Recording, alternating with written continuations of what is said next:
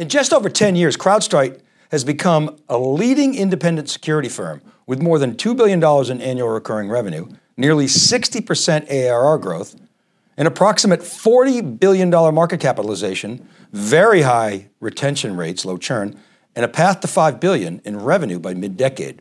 The company has joined Palo Alto Networks as a gold standard pure-play cybersecurity firm. It has achieved this lofty status with an architecture that goes beyond a point product, with outstanding go-to-market and financial execution, some sharp acquisitions, and an ever-increasing total available market. Hello, and welcome to this week's Wikibon Cube Insights, powered by ETR.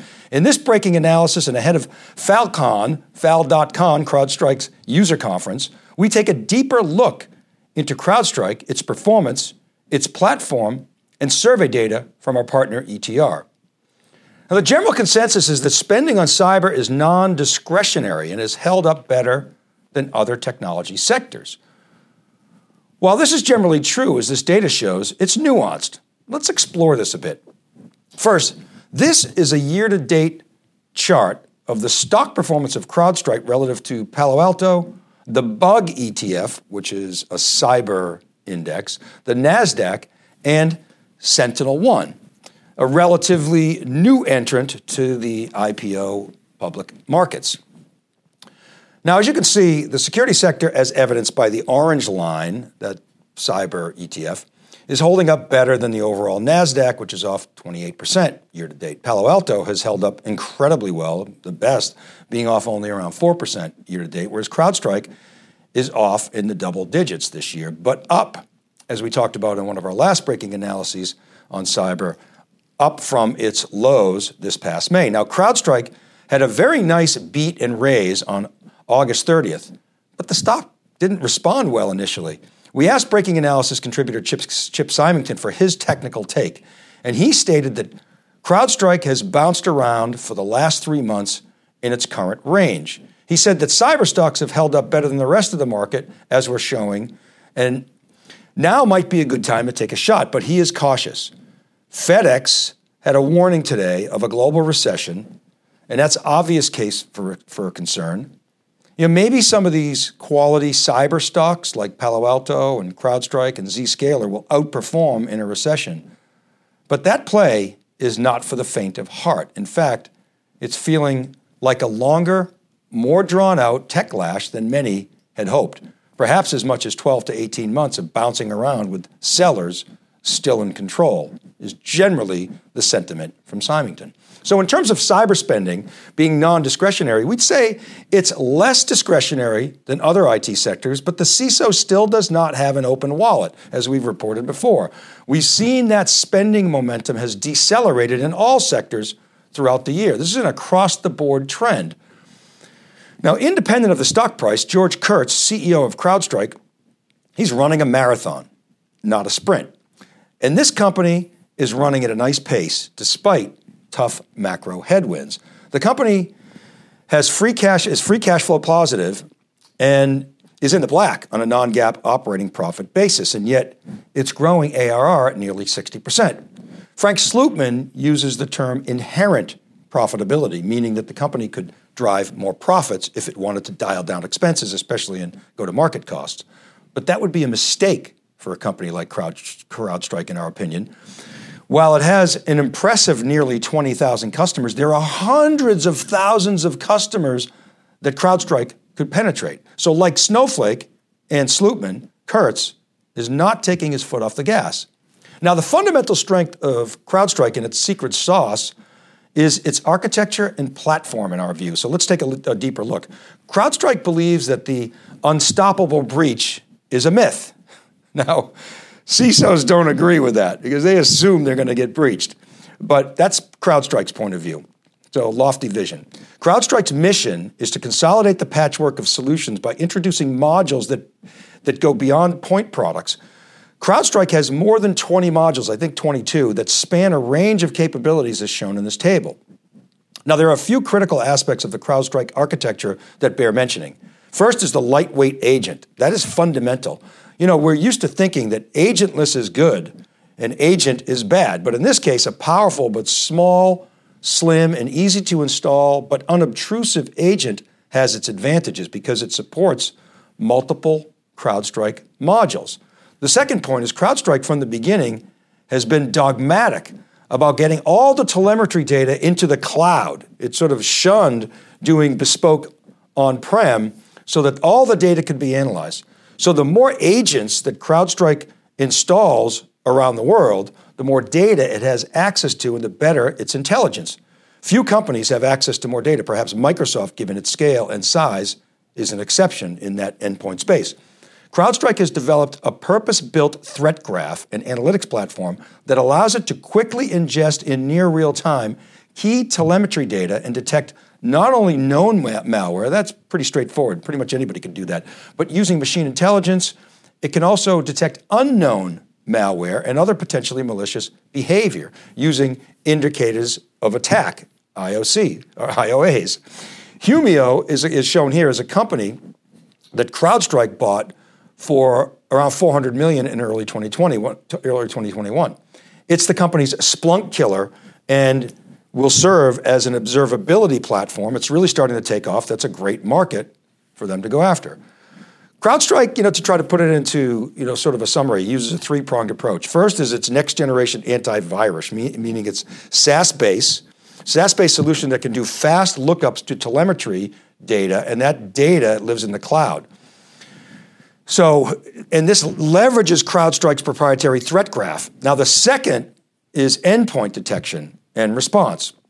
CrowdStrike sends all endpoint activity to the cloud and can process the data in real time. CrowdStrike EDR allows you to search data history, and its partners with threat intelligence platforms who push the data into CrowdStrike, the CrowdStrike Cloud. This increases CrowdStrike's observation space. It also has containment capabilities in EDR to fence off compromised system. Now, the third leg of the stool is CrowdStrike's world-class managed hunting approach. Like many firms, CrowdStrike has a crack team of experts that is looking at the data, but CrowdStrike's advantage is the amount of data, that observation space that we just talked about, and near real-time capabilities of the architecture thanks to that proprietary database that they've developed. And all this is built in the cloud, and so it enables global scale. And of course, agility. Now let's dig into some of the survey data and take a look at what ETR respondents are saying about the spending momentum for CrowdStrike in context with its peers. Here's a very recent data set, the October preliminary data from the October data set in ETR's survey. Eric Bradley shared with us, ETR's head of strategy, and he runs the roundtables. He's a frequent breaking analysis contributor. This is an XY graph with net score or spending momentum on the vertical axis and the overlap or pervasiveness in the survey on the horizontal axis. That dotted red line at 40% indicates an elevated level of spending velocity. Anything above that we consider really impressive. Note the CrowdStrike progression since the pandemic started. The two notable points are, one, that CrowdStrike has remained consistently above that 40% mark, and two, it has made notable progress to the right. You can see that sort of squiggly line, consistently increasing its share, with one little anomaly there in the early days, over a 2-year period. The other call out here is Microsoft in the upper right. We circled Microsoft as usual. Microsoft messes up the data because it's such a dominant player, and as referenced earlier, has a massive scale and very quality telemetry from its endpoints. Unlike AWS, Microsoft is a direct competitor of CrowdStrike's. Nonetheless, the sector remains very strong with lots of players. Cyber is a large and expanding TAM with too many point tools that CrowdStrike is well positioned to consolidate, in our view. Now, here's a more narrow view of that same XY graph. What it does is it takes out Microsoft to kind of normalize the data a bit, and it compares a number of firms that specialize in endpoint along with CrowdStrike, such as Tanium, which also has a lightweight agent, by the way, and appears to be doing pretty well. SentinelOne did a relatively recent IPO, took off. Stock hasn't done as well since, as you saw earlier. Carbon Black, which VMware bought for around $2 billion, and Cylance, which is the BlackBerry pivot. Now, we've also, for context, included Palo Alto and Cisco because they are major players with a big presence in security, and they've got solutions that compete with CrowdStrike. But you can see how CrowdStrike looms large with a higher net score than these others, although Palo Alto is very impressive, as is Cisco, steady. But CrowdStrike also has a very steady posture and kind of looming on that x-axis. Let's now take a look at XDR, Extended Detection and Response. XDR is kind of this bit of a buzzword, but CrowdStrike seems to be taking the mantle and trying to sort of own the category and define it, in our view. It's a natural evolution of endpoint detection and response, EDR. In a recent ETR roundtable hosted by our colleague, Eric Bradley, the sentiment among several CIOs is that existing SIEM security information and event management platforms are inadequate. And some see XDR as a replacement for, or at least a strong complement to SIEM. CISOs want a single view of their data. You haven't heard that before.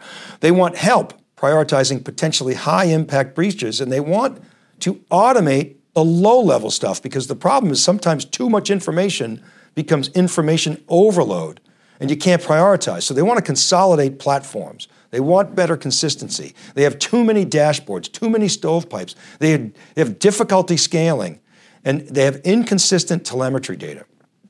As one CISO said, it's a call out here, if the regulatory requirement isn't there, I absolutely would get rid of my SIEM. So CrowdStrike, we feel, is in a good position to continue to gain share and disrupt this space. And that's what Dave Nicholson and I will be looking for next week when theCUBE is at Falcon, CrowdStrike's user conference. We'll be there for 2 days at the Aria in Vegas. In addition to CrowdStrike's CEO, we'll hear from government cyber experts. We always hear that at security conferences. And the CEO of Mandiant. Google just the other day closed its $5 billion plus acquisition of Mandiant, which is a threat intelligence expert, and MSSP. We're going to hear a lot about MSSPs, by the way. CrowdStrike has a growing MSSP base. We think that's a really interesting sector because many companies don't have a SOC. As many as 50% of companies in the United States don't have a security operations center, so they need help. That's where MSSPs come in. At the conference, there'll be a real focus on the Falcon platform, and we expect CrowdStrike to educate the audience on its multiple modules and how to take advantage of the capabilities beyond endpoint. And we'll also be watching for the ecosystem conversations. We saw this at Reinforce, for example, where CrowdStrike and Okta were presenting together to show how these companies' products complement each other in the marketplace. Sometimes it gets confusing when you hear that CrowdStrike has an identity product. Okta, of course, is the identity specialist. So we'll be helping extract that signal from the noise because a generational company must have a strong ecosystem. CrowdStrike is evolving, and our belief is that it has some work to do to create a stronger partner flywheel, and we're eager to dig into that next week. So if you're at the event, please do stop by theCUBE, say hello to Dave Nicholson and myself. Okay, we're going to leave it there today. Many thanks to Chip Symington and Eric Bradley for their input and contributions to today's episode. Thanks to Alex Meyerson, who does production. He also manages our podcast. Ken Schiffman as well in our Boston studios. Kristen Martin and Cheryl Knight help get the word out on social media and in our newsletters, and Rob Hof is our editor-in-chief over at siliconangle.com. He does some wonderful editing and really appreciate that.